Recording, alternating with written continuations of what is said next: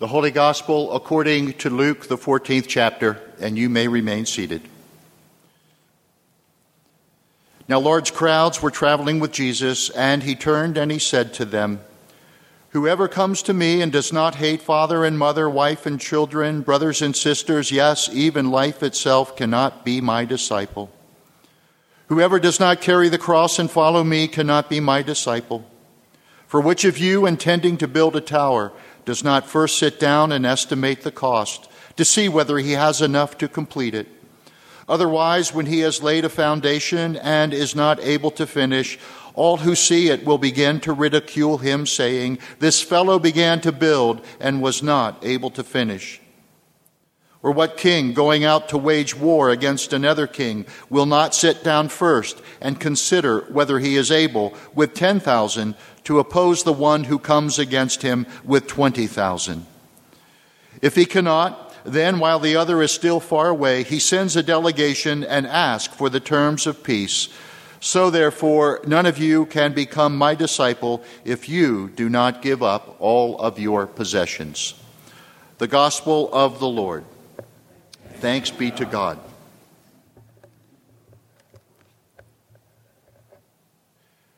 Grace, mercy, and peace be unto you from God our Father and our Lord and Savior, Jesus the Christ. Amen. First off, I have an apology to make.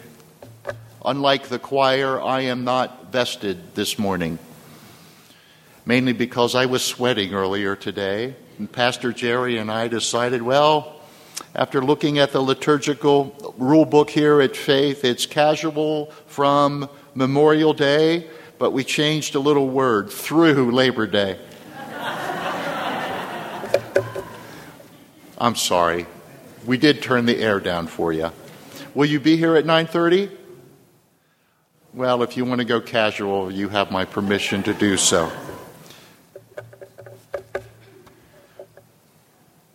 I trust all of you, after hearing last week's sermon, have been working on your table manners, especially the proper technique for moving the spoon.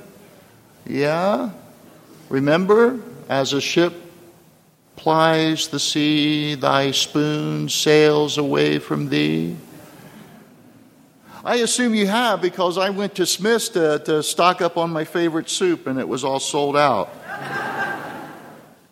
Oh, I'm just kidding. I hope you do remember, however, the brief sketch of the Pharisaic worldview and the Pharisaic agenda that I shared with you last week. And how Jesus, with his short description there in Luke chapter 14, I believe, his short description of a dinner and a host and dinner guests, in places of honor and places of shame, was a direct challenge to the Pharisees, especially their flirting with the notion that they alone were entitled to seats of honor at that end-time banquet. In last week's sermon, I also drew on the work of Bishop N.T. Wright and pointed out that the law, the Torah, and obedience to the law was all important for the Pharisees. Torah keeping was at the center of their life because their scriptures told them that was what they must do. They had to keep the Torah with all their hearts, with all their soul, because it was an essential prerequisite for the coming renewal of the people, the nation, and all creation. That's what their scriptures said. In fact, if you were to ask the Pharisee to show you where in the Old Testament they got that notion, they would have pointed you to today's lesson from Deuteronomy chapter 30. See, I have set before you today life and prosperity, death and adversity. If you obey the commandments of the Lord your God that I am commanding you today, by loving the Lord your God, walking in his ways, observing his commandments, decrees, and ordinances, then you shall live and become numerous. And the Lord your God will bless you in the land that you are entering to possess. And then the Pharisees would add, see, here we are. living in the land that God promised to give to our father Abraham and his descendants. But we are not free, even in our home country. We are still in exile. We are still slaves. And our freedom will come from God only when we turn to Him, walk in His ways, live as free people, and then He will restore us, our nation, and bless us once again. That's what He promised us long ago.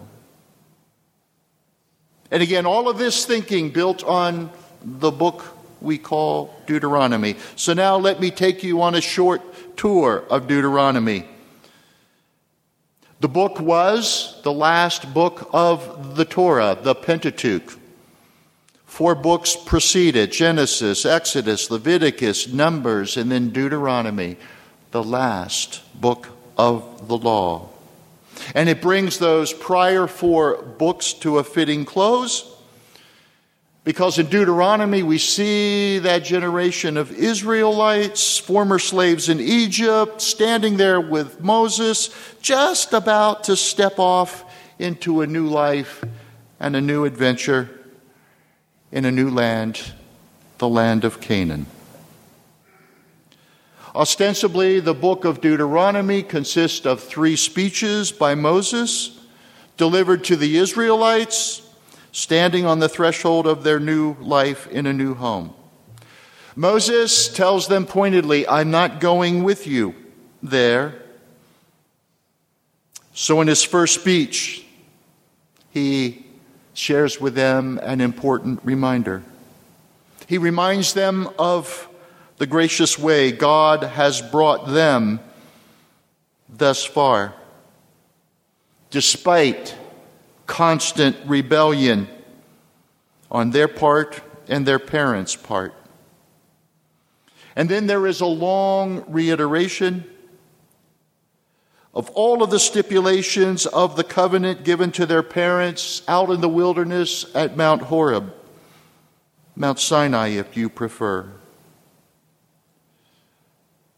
And then Moses, in his closing remarks, calls for the people's promise, the promise of their allegiance to that covenant before they step off into that journey across the Jordan, before they enter their new home.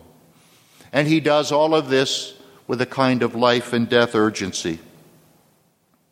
This call for a covenant commitment is the climax of Moses' third speech, the book of Deuteronomy as a whole, and all of the Torah. Choice. That word choice is the keynote of the lesson. The current generation of Israelites have a decision to make. They can choose between a few different ways of living. They can choose life and prosperity, or they can choose another path and find death and adversity. They can walk in the Lord's ways and they can thrive and they can flourish, or proceed down another path, and in doing so, just find themselves in never-ending evil. They can live free or die hard. That's what Moses tells them. Now, at this point, I have a favor to ask of you. I want you to just let go of something. Let go of the burden of thinking of the Torah as a penal code, something that can only condemn, words that only indict, an impossible standard. Rather, with the Israelites of old, think of the Torah as a map, the map of a journey, leading further and further into freedom, into happiness, into deeper and richer and God-like life. And if this helps you, listen to these words of a psalmist. Your word, that is, your Torah, is a lamp to my feet, O Lord, and a light to my path. But since we're modern people, if you prefer, think of the Torah as one of those AAA trip tickets. Have you ever used one of those things that just take you along the correct path to your destination? Traveling closer and closer to that wonderful vacation spot. That's what the Torah was for the Jews of old, a guide to help them living as free people, as whole people. Now I have another favor to ask of you. This may be a little harder. I want you to let go of the very modern and very recent perspective of thinking of freedom. And I've used that word a number of times so far, haven't I? Thinking of freedom as consisting of just the absence of laws and regulation. Let go of that contemporary notion that freedom is built on this principle: less law, more freedom. Less law, more freedom. No law, all freedom. Let the politicians yammer on that way. Think instead of freedom in a biblical way, a Christian way. Namely, true freedom. True freedom is the movement of human beings toward the good living, that is, and toward God. Write that down. Because that's how the sages of old and many scripture writers spoke of freedom. Freedom is the movement of human beings toward the good and toward God. Laws, you see, in the Torah are not meant to undermine freedom. They are there to protect it, to direct one's steps further and further into freedom, until we find our ultimate meaning, our happiness, our joy, and our perfection in God's ways. So when Moses recited those many precepts, commands, and ordinances of God's law, he was not trying to restrict that new life. He wanted those former slaves to really enjoy each other in their new home. Essentially, the precepts that he reminded them of said this: break this Torah, and things like murder and adultery and theft and fraud will be all that you will have. Break these commands, you will be enslaved once again, you will be killed, you will be exploited, you will be impoverished all over again, but this time it will not be the Egyptians doing it to you, but you will be doing it to each other by your own hands. The Torah is really a manual for how to live in a new home, in a new place, and enjoy freedom. Well, now let's return to the Pharisees.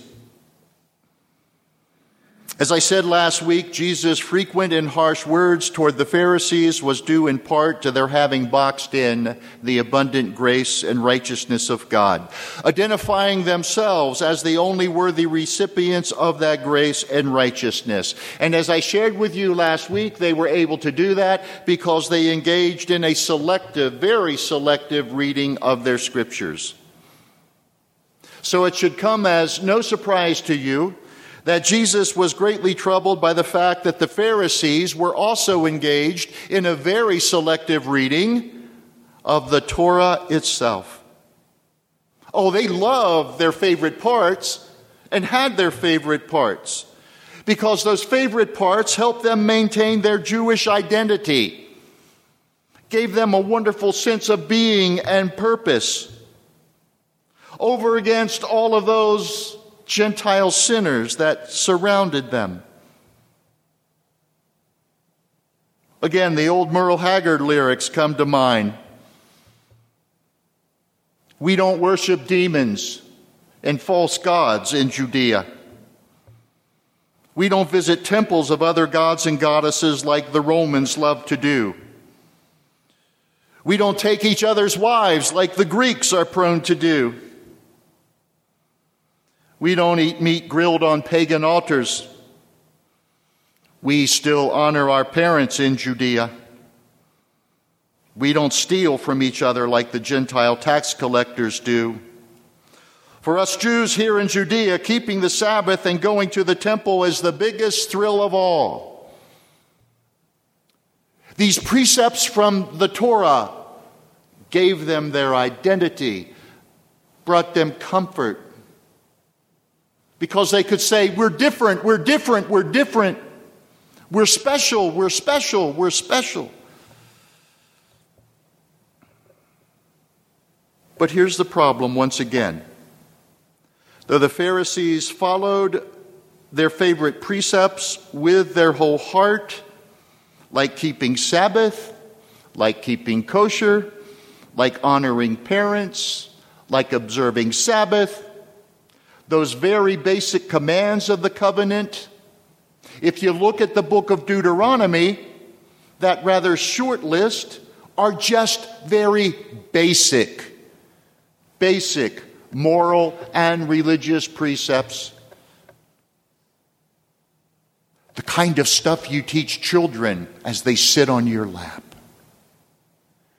That, in fact, is what the book of Deuteronomy says.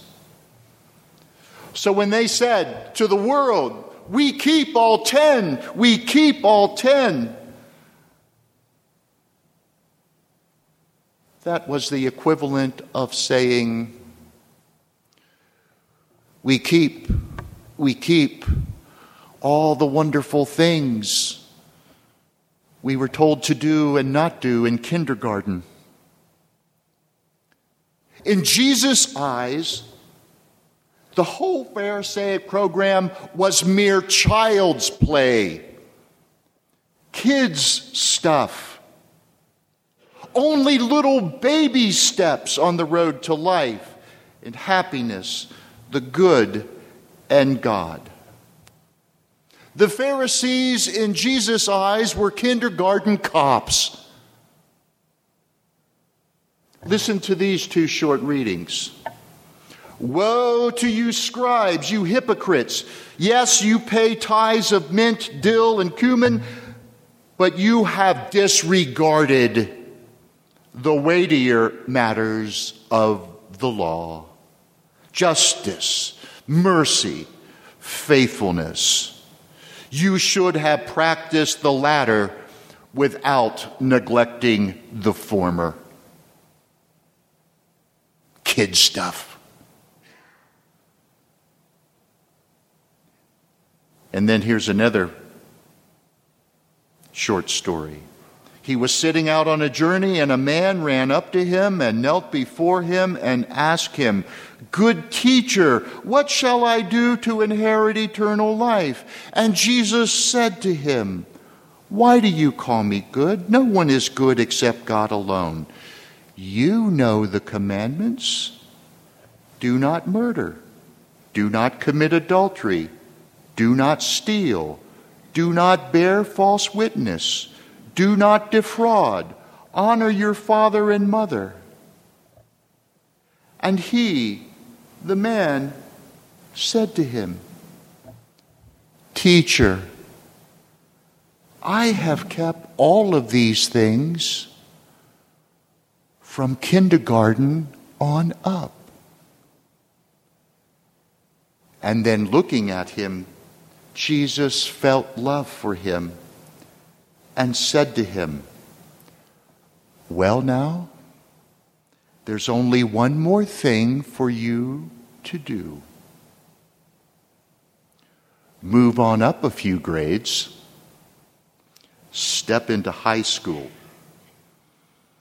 be a man, and go and sell all that you possess and give to the poor, and you will have treasure in heaven. Come and follow me. What is Jesus saying in these two passages vis-a-vis the Pharisaic program? It's simply this: get real, grow up, move on down the road, step up into adulthood, step into freedom, deeper, richer, fuller, more joyful life. And you know what? Just a few centuries later, a father of the Christian church, the great St. Augustine of Hippo, said pretty much the same thing to his fellow Christians. If you lived in his day and attended his church and you said to him, "Pastor, I have kept all of the commands since my youth," he would have looked at you with love and he would have replied, "Oh, thank the Lord. And congratulations for not growing up and becoming a criminal. But now let's move on. Let's move up. Let's talk about the adult stuff, the harder stuff, the weightier things. Let's talk about the commandment to love even enemies." In a nutshell, Deuteronomy is a book focused on a journey, one that began long ago in slavery and then continues on into freedom. And it's clear from Moses' retrospective that the journey was indeed a journey from slavery and death into life and freedom and happiness. And he reminds that current generation of Israelites, your parents sometimes took the wrong path. Sometimes they followed sidetracks into dead ends. And so very early in Deuteronomy, Moses says this: "You must be careful to do as the Lord has commanded you. You shall not turn to the right or to the left. You must follow exactly the path that the Lord your God has commanded you." That motif of two paths, two ways, is a common one in Scripture. It's even found in early Christian writings. One such writing begins with these words: "There are two ways. Two ways. One of life, one of death. And there is a great difference between the two ways." So, my friends, just as Moses reminded the Israelites and just as Jesus told the young man, move on. Move on. Move on into your freedom, into greater joy, into greater happiness. Walk in the light. Follow the clearly marked road of life. I say to you, no turning left, which the NASCAR drivers can only do. No turning to the right, as Formula One drivers sometimes do on road courses. Just go straight ahead. Go straight, go straight. Make your way into that life where you are indeed free and closer to God. In the name of the Father, Son, and Holy Spirit. Amen.